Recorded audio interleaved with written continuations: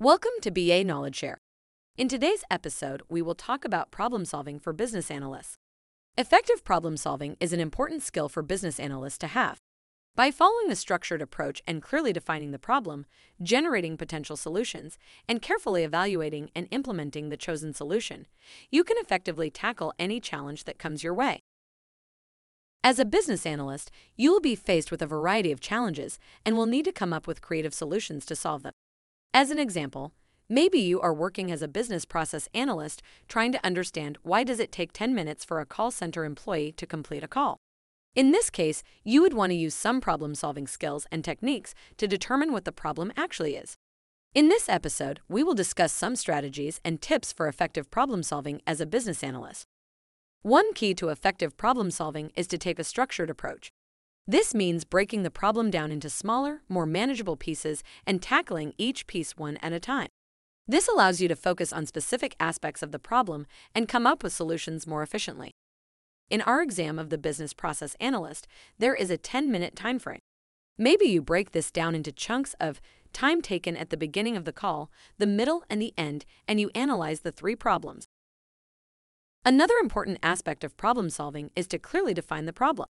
This may seem obvious, but it's easy to get caught up in trying to solve a problem without fully understanding what it is. Make sure to take the time to thoroughly understand the problem, including its root cause and potential impacts.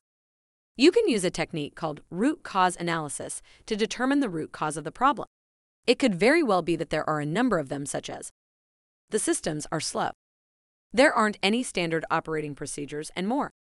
Once you've identified the cause and you have a clear understanding of the problem, it's time to generate potential solutions. This can be done through a variety of methods, such as brainstorming, SWOT analysis, or using a decision matrix. It's important to come up with as many potential solutions as possible, even if some of them seem far-fetched. The more ideas you have, the more likely you are to find a solution that works. After you have a list of potential solutions, it's time to evaluate them. Consider factors such as feasibility, cost, and potential impact. From there, choose the solution that best meets your needs. Implementing the solution is the final step in the problem-solving process. Be sure to clearly communicate the solution to those who will be implementing it, and make a plan for how it will be implemented and tracked. There are many different problem-solving techniques that you can use depending on the nature of the problem you are facing. Here are a few common ones. Brainstorming. This involves getting a group of people together and encouraging them to come up with as many ideas as possible, without judging or evaluating them. This can help generate a wide range of potential solutions. SWOT analysis. This is a tool used to evaluate the strengths, weaknesses, opportunities, and threats of a situation.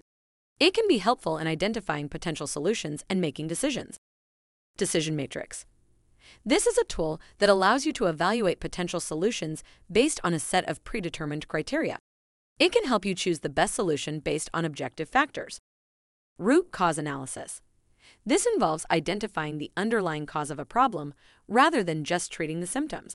By addressing the root cause, you can more effectively solve the problem. Six Sigma. This is a data-driven approach to problem solving that aims to identify and eliminate defects in a process. It involves using statistical analysis to understand and improve processes. Design thinking.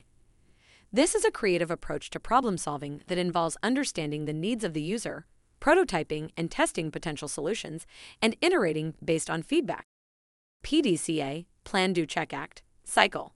This is a 4-step process for continuous improvement. It involves planning a change or solution, implementing it, checking to see if it was effective, and making adjustments as needed. The 5 Whys. This is a simple technique for getting to the root cause of a problem. You ask why something happened, and then ask why again for each answer until you reach the root cause. These are just a few of the many problem-solving techniques that you can use.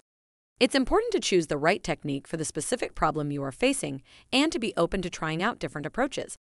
In conclusion, problem-solving is a crucial skill to have for a business analyst.